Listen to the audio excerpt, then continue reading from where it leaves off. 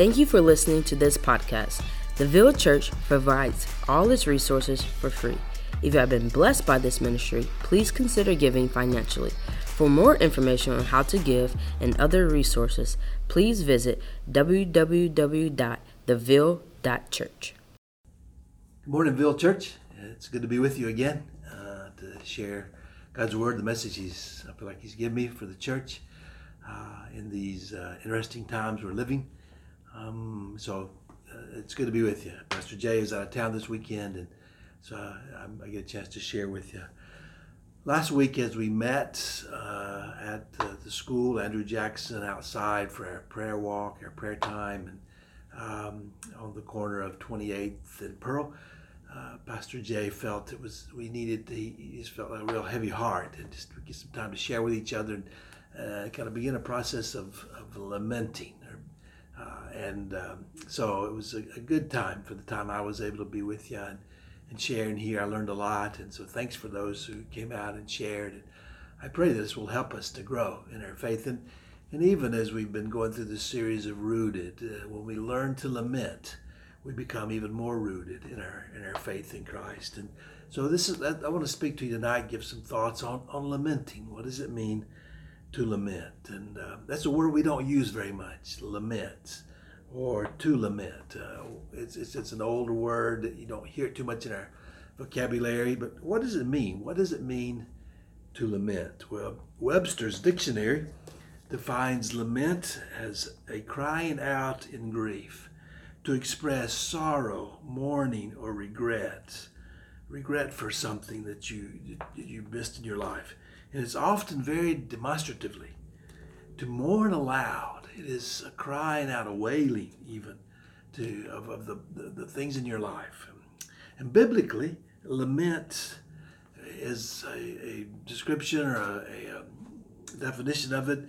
Biblically, it is a prayer of protest that attempts to describe things that are indescribable. The level, the depth of what you're feeling it's hard to describe. It's almost indescribable. And it's a prayer of protest of why? Why is this happening? Do you know what's happening, God? And lamenting is an important part of our lives as Christians. Through the centuries, the church has learned to lament before the Lord. And in the book of Psalms, there are more than 40 of the Psalms are prayers of lament. And there's a book actually in the Bible called the Book of Lamentations. And it's written describing the decimation of Jerusalem when it was conquered in 587 BC by the Babylonians. And the people were deported to Babylon. The author is pouring out his heart and lament to the Lord and said, Lord, do you see the pain we're in? It's a book called Lamentation. So it's important. Lamenting, learning to lament. But it's not something we practice as much in the church, in the Western church. And so I'd like to share that with us, how we can go and lament as we grow in our faith. Stacy Glady Smith, who is the Director of Worship Arts at Columbia Bible College in British Columbia, Canada, has written and studied much about lamenting. And she says biblical lamenting addresses God, calling upon specific aspects of His revealed character. It engages in an honest and emotionally real analysis of a current situation, a situation that does not align with God's character or His plan for the world. It expects our good, powerful, and merciful God and just God to respond. It expects God, as we know Him as a powerful, merciful, and just God, to respond. And we recognize His ability to act within a seemingly impossible situation. And therefore, it results in trust and praise through circumstance, not despite of it. She says, as she continues, that she's come to realize that a failure to lament in our gathered worship is one of the biggest barriers to authentic faith in our communities. She says, if we don't individually affirm God's reign in the midst of circumstances that would seem to refute His reign, in the midst of pain and hunger and sorrow and confusion and oppression, despair, and even death, if we don't learn to affirm God's reign in the midst of those situations, then we can never bring our full self into a relationship with God. We have ruled a portion of our lives, a portion that confronts pain outside of God's purview, as inadmissible in our relationship with Him. If we don't learn to lament individually or bring these things to Him individually, and if we don't learn to lament as a congregation, well, then we promote the idea that our gathered worship is reserved for the happy and well-fed. That those who struggle with sin or grief or sickness or poverty should just stay home. We declare them unwelcome in our midst by failing to lament in our gathered worship. We propagate a circumstantial faith, a faith that is dependent on things going well, rather than a faith that is dependent on the character and actions of God. It is so important to lament individually and corporately as we come together. And we began to do that last week. As I said, several of the Psalms in the book of Psalms is prayers of lament. And so I'd like to read one of them and use that as our example as we learn how to lament. How can we be a church that laments? In Psalm 79, if you have your Bible and want to look on with me, I'll read it. It's 13 verses, and then we'll use that as the basis as we look at lamenting. The psalmist writes, "O God, the nations have come into your inheritance. They have defiled your holy temple. They have laid Jerusalem in ruins. They have given the bodies of your servants to the birds of the heavens for food, the flesh of your faithful to the beasts of the earth. They have poured out their blood like water all around Jerusalem, and there was no one to bury them." This could have been written very well during the siege of Jerusalem when Babylon was conquering, as you can hear him pouring out his heart. "We have become a taunt to our neighbors, mocked and derided by those around us. How long, O Lord, will you be angry forever? Will your jealousy burn like fire? Pour out your anger on the nations that do not know you, and on the kingdoms that do not call upon your name. For they have devoured Jacob and laid waste his habitation. Do not remember against us our former iniquities. Let your compassion come speedily to meet us, for we are brought very low. Help us, O God of our salvation, for the glory of your name. Deliver us and atone for our sins, for your name's sake. Why should the nations say, 'Where is their God?' Let the avenging of the outpoured blood of your servants be known among the nations before our eyes. Let the groans of the prisoners come before you, according to your great power.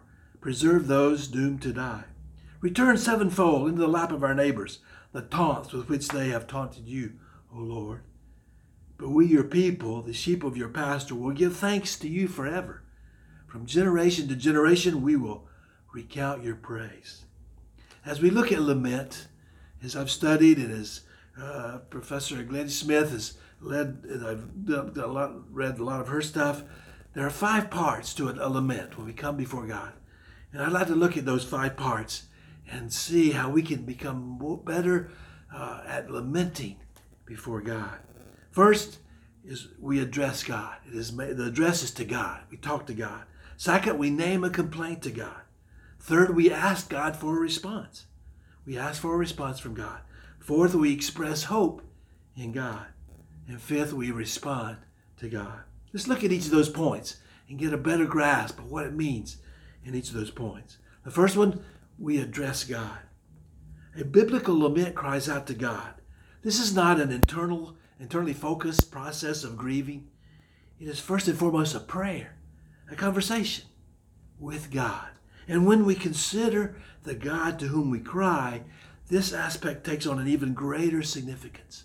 We cry out to God. We're not talking to our friends, our neighbors, our family. We're talking to God in this lament. We're bringing our prayers of protest to God. And we grasp who it is we're talking to. It changes everything. God has 85 names in the Old Testament designed to describe who he is or what he does. Examples of some of those names: he is the Creator, the all-seeing God, the Lord Almighty, the Healer, our Provider, omnipresent, always there, our Banner, our Shepherd, our Peace. Isaiah 9:6 speaks of Jesus when he was predicting and prophesying of his coming. He said, his name shall be called Wonderful Counselor, Mighty God, Everlasting Father, Prince of Peace. This is who we are bringing our concerns, our prayers of protest to, this God. We cry to an omnipotent God, a good and merciful God, who grants us access to himself and invites us into a personal relationship with him. It is not a God who's far off, who we don't know. It's a God who we can know and who knows us intimately. Lament gives us permission to hold both sorrow as we pour out our pain and hurt to him, and hope in the God we're crying out to in sacred tension. So first we address God. It is a prayer of protest to God, addressed to God. And then second, we name a complaint to God. We tell him how it really is. We become real with God. A lament honestly and specifically names a situation or circumstance that is painful, wrong, or unjust. A situation or circumstance that does not align with God's character. It doesn't make sense in our understanding of God's kingdom. It doesn't line up with what we understand of God's kingdom. Lament is an attempt to describe things that are indescribable. It is always a prayer of protest, naming something that is not right that we want made right. And it must be Holy Spirit aided, because it is so hard to talk about these deep, deep emotions. Our pain has many deep layers. The emotional tone of a lament may express sorrow, remorse, weariness, anger, disappointment, or doubt. We lay it out before God. We bring everything. As we are addressing our God, we lay everything before him. All of our emotions, all of our hurt, all of our pain, all of our confusion and disappointment, we lay it out for him in a complaint before him, because we don't understand it. It hurts so deeply. And then third, we ask for a response from God. A lament expects a response or an answer. It expects God will be able to do something about the situation. Most often the request sounds like a demand. It's the psalmist, the one praying. It's his essential heart-rendering cry. God, do something. You see what's happening. Do something. Some examples of this type of a call for a response, a request, or a demand is in Psalm 83. It says, "Oh God, do not remain silent." Psalm 59, "Rescue us from our enemies, O God." Psalm 80, "Please listen, O Shepherd of Israel." Psalm 28, "Give them the punishment they so richly deserve." Psalm 44, "Wake up, O Lord." Psalm 22, "O Lord, do not stay far away." And Psalm 6, "Return, O God, and rescue us." So it starts as a prayer of protest to God, with a complaint from our hearts and our feelings to him and what we're going through. And in that we ask God to do something. We ask for a response. We say, God, do something. And then as part of it is an expression of hope in God, because we're praying to our Father who can do something. A lament generally includes an explicit expression of trust, sometimes woven through the complaint, and other times concluding the psalm. It almost seems like a departure from the lament. How do these two go together? A worship and a praise of the hope, expression of hope, and the great deep sorrow we're experiencing. But to understand biblical lament properly, we must acknowledge that the expression of trust, with all its praise and joy, is part of the lament. Even though the pain is deep and we're in deep anguish, there is still a prayer. It's still a prayer of hope in the Lord. Lament, as I said earlier, holds both sorrow and hope together in a tension that is most holy. Some examples of the hope expressed in Psalm 13, 5-6. The psalmist says, "But I trust in your loving kindness. My heart rejoices in your salvation. I will sing to the Lord because he has dealt bountifully with me. and I will sing to the name of the Lord Most High. Psalm 31:14, but I trust in you, Lord. I said, you are my God. My times are in your hand. Psalm 71:14, but I will always hope and will add to all your praise. My mouth will tell about your righteousness and of your salvation all day, though I do not know its full measure. Psalm 86:15, but you, Lord, are merciful and gracious, are a merciful and gracious God, slow to anger and abundant in loving kindness and truth. And Psalm 42:11, for I shall still praise him, my God, my salvation and my God. So it is a prayer to God expressed in a complaint with a response asked for and even demanded. Do something, God, with an expression of hope that God is the only one who can do something. It is not a trust in what we can do or our abilities, it's a trust in God, as God is the only one who can bring a response that was needed to save the situation. And then lastly, we respond to God. As we pray and lift up our prayers and our lament and our pain and sorrow to God and the hurt and share it all with him, we consider the response that God might be leading us toward. What does he want us to do in response? We listen to the Holy Spirit's leading. And we don't discount whatever comes to our mind, no matter how big or small. And we be sure that we're obedient to where we think God is leading us. I have to go back to Psalm 79 as I use that as an example and look at these different parts in this psalm. First it says we address God. We speak to God. The psalm starts off, oh God, the nations have come into your inheritance. Oh God, it starts off. First word out of the psalm is, oh God. Later in the psalm it says, oh Lord. How long, oh Lord? Speaking to the Lord.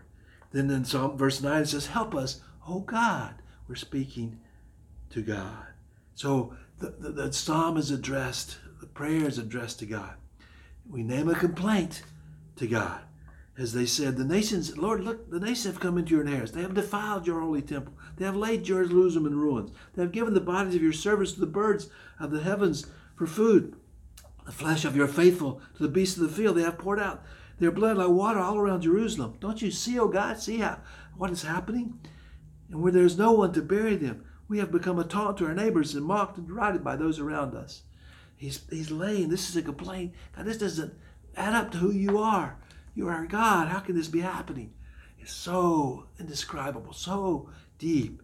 And it goes on. It has talks about more. For they have devoured Jacob and laid waste his habitation. This is what is so heavy on his heart.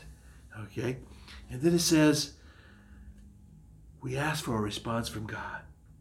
So the response in this, and is almost like a demand. It says, pour out your anger. In verse 6 of chapter 79 of the Psalm says, pour out your anger on the nations that do not know you, on the kingdoms that do not call upon your name. And then it goes on in verse 9, help us, O God, help us, deliver us, atone for our sins, for your name's sake. God, do this for us. We ask for a response from you. And then there's an expression of hope in God. In verse 9 where he says, help us, he says, O God of our salvation, you are our salvation. Our hope is in you for salvation, for the glory of your name. Our hope is still in you that you will work, you will do something for the glory of your name. And then we respond to God. The response in this is at the end. Verse 13 of chapter 79 says, but we, your people, the sheep of your pasture, will give thanks to you forever. From generation to generation, we will recount your praise. Is that our response to this, as we've laid our lament to you and we are crying out to you, God, is that we will give thanks to you forever. We will always give thanks to you because our hope and our trust is in you. And we will tell of your praise from generation to generation. Always we will tell of your praise, oh God. This will be our response to you. And in my life, I've had a chance to lament over different things in my life, different things I I didn't understand, and different pains that I've gone through, different things I understand. An example I'd like to share with you this evening is God is working. I'm still in the process of lamenting through this situation, but some years ago, my siblings, 3 siblings and I, we were given some land. We inherited some land from our parents and my aunt on their passing. And as we sat together and talked about what we wanted to do with the land, we decided to keep it together and sell it together. We didn't have a lot of intention of developing the land. I had moved away. My brothers and sisters in there, they didn't have a desire to develop the property. So we said, let's keep it together, sell it together instead of dividing at the moment. And we did that for a couple of years. Then my youngest brother came and said he wanted his portion divided. And part of the portion he asked for was to have my aunt's house. And we had agreed that he could have it if he really wanted it. So we went through the process about 6 months and negotiated back and forth how much land he would get. And there were some hard things we dealt with, and maybe some hurt feelings as we went through it and discussed it and decided what would be the best way to do it. And in the end, after about 6 months, we divided the land, and he got what he wanted, the land he wanted, and my aunt's house. He said he was thinking about moving his family there, and he was going to fix it up, and so we divided. But at the time, my niece was living in the house. Our niece was living there, and he had to decide what he would do with that situation. But I counseled him not to act harshly, but to work with her. But sadly, within a week of him receiving the title in his name, and it was all transferred to him, he went ahead and gave her an eviction notice. He gave her 5 days to move out. How hard that was. That was so unexpected. And so my sister, my niece's mother, was so hurt by my brothers, and he sent the officers out to give the eviction notice and said, you have 5 days to move. And so it was so hard to work through that. But we did. I called him and talked to him about it, and he said it was he could do what he wanted with it, and he wanted her out so he could begin to work on it. But it was just so hard to think he would just evict her so hard, so quickly that way. That was in February, and we were in the midst of planning for my James and Sarah's wedding in June, and my brother, who had gotten the house and evicted our niece, he wrote to me in March, said, hey, looking forward to coming to the wedding. And I wrote back and said, have you worked things out with my sister, with our sister, that you have hurt by your actions of evicting my niece from the house? Have you talked to her, your own speaking ground? And he wrote back and said, I've done nothing wrong. It was my house. I could do what I wanted. And he said, if she wants to talk to me, she can come see me. And I wrote back and said, no. I said, you go to her. You're the one that evicted. You need to go and make sure it's good. He said, I don't see a need for that. And I said, I don't want you to bring this unresolved conflict to the wedding. And I'd just rather you not come to the wedding if you're not willing to go. He became very angry at me and said, I did nothing wrong. Even his wife is angry with me. So we did nothing wrong. And so if that's what you want, we won't come to the wedding. And so they didn't come to the wedding. We had the wedding without them, went on. But this caused a great rift in our family. I began to lament and cry out to God and say, God, I just laid out for him, how could this happen? How could we let this begin to divide us and separate us as a family and cause problems in our family? How can we let this happen, God?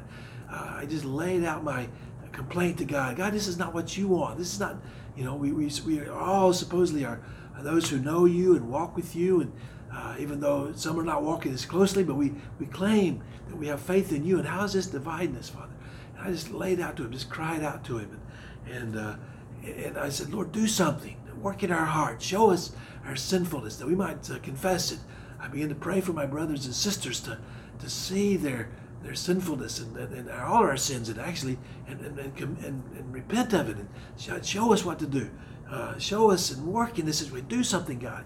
Bring this. Don't let this separate us. Don't let this inheritance separate us. This situation separate us as a family, but work on it. And I remember saying, God, you're the only one. I expressed my hope in him. I said, Lord, I praise you that you are working. I can trust you to work in each of our lives, to work this out. And I remember as I prayed about this, and I began to still try to communicate with my brother, but he had no interest in communicating, heard nothing from him for some months. I realized that I was going to go visit my family in that area about 4 or 5 months later. And I just felt that God put on my heart, my response in this, as He was leading me to respond in my going through this, and my grieving, my lamenting over this, was that I need to see my brother. I need to find him, and to tell him that and ask for his forgiveness for hurting his family. I could have handled it maybe in a different way, a better way than what I did. And I hurt his family deeply, it seemed, and I didn't mean to do that. I don't want to do that. I don't want to hurt him. And so I decided I would do that. I would find him, and I sent him, tried to call him, send him a text, communicate. He was communicating with me at all. He had no interest in communicating with me. So as I visited the area and went to the property, he was actually happened to be at my aunt's house working on it that day. So I pulled up there. I went to see him, and he was outside the house. And when I walked up, he was kind of shocked, almost thinking I was going to come at him again and bring some things to him. And he was surprised to see me, and he immediately began to talk about our family and the problems. And I said, I haven't come to talk about that, but I've come to ask you if you would forgive me. I've hurt your family deeply, and I'm sorry. Will you forgive me? And I didn't say I'm sorry for what I asked him to come to the wedding, but I did say I'm sorry I've hurt your family. I feel like still I made the right decision in not bringing this into the situation with the wedding of James and Sarah, but I said, will you forgive me for the hurt I've caused your family? And he was a bit surprised, but he said, yes, I'll forgive you for it. And we left beginning to build that bond again and grow together. And since that time, we began to communicate more and begin to see healing in the middle of it. But still, I'm lamenting. There's still hurt in our family over this. And my other siblings are not communicating with my brother as I feel like they should. And I still lament and cry out to God to work in our hearts. I feel like right now, another thing I need to do is to talk to my other brother and challenge him as a follower of Christ to do more, to build a relationship, and to restore the relationship with my brother. And so, Father, this is an example of a lament that I went through, where I cried out to God. I brought this complaint to God and said, God, why is this happening? And why is it in our family? It's personal to me. And so then I said, do something, God, do something in the middle of it.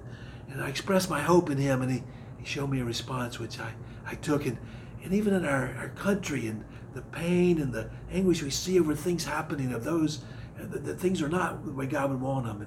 And the things that are happening in our country, we can still lament over them and cry out to God and trust God, express our hope and our faith in Him, that He will bring healing, and He will show us our response in the middle of it.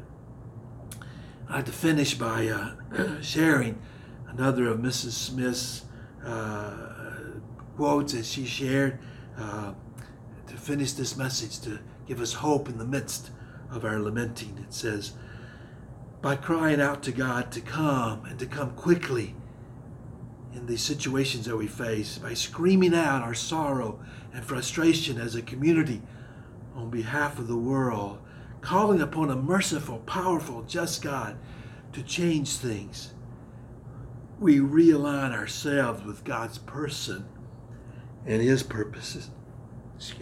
We find trust, even joy. We rediscover hope. And through our circumstances, in the teeth of all the darkness that surrounds us, we declare the reign of the living God, who has come and is coming again. To Him be the praise forever and ever. Amen. Let me pray for us. Father, thank You that You call us as Your people to lament, individually and corporately as Your people to lament. And may we be a church that laments the situations we see around us, as the nation of Israel lamented the things that were not in accordance with how they knew You and what they knew about You. May we lament as we see the things around us that are not in accordance with Your plan. As we pray the Lord's Prayer, Your will be done on earth as it is in heaven. We see that not happening. May we lament and cry out to You, expecting You to do something, expressing our hope in You, and then responding as You would lead us for Your glory. Thank You. Thank You that You welcome us. You call us to lament before You. and you meet us there in our lamenting to bring us hope and joy and trust and faith. Thank you, Father. In Jesus' name, amen.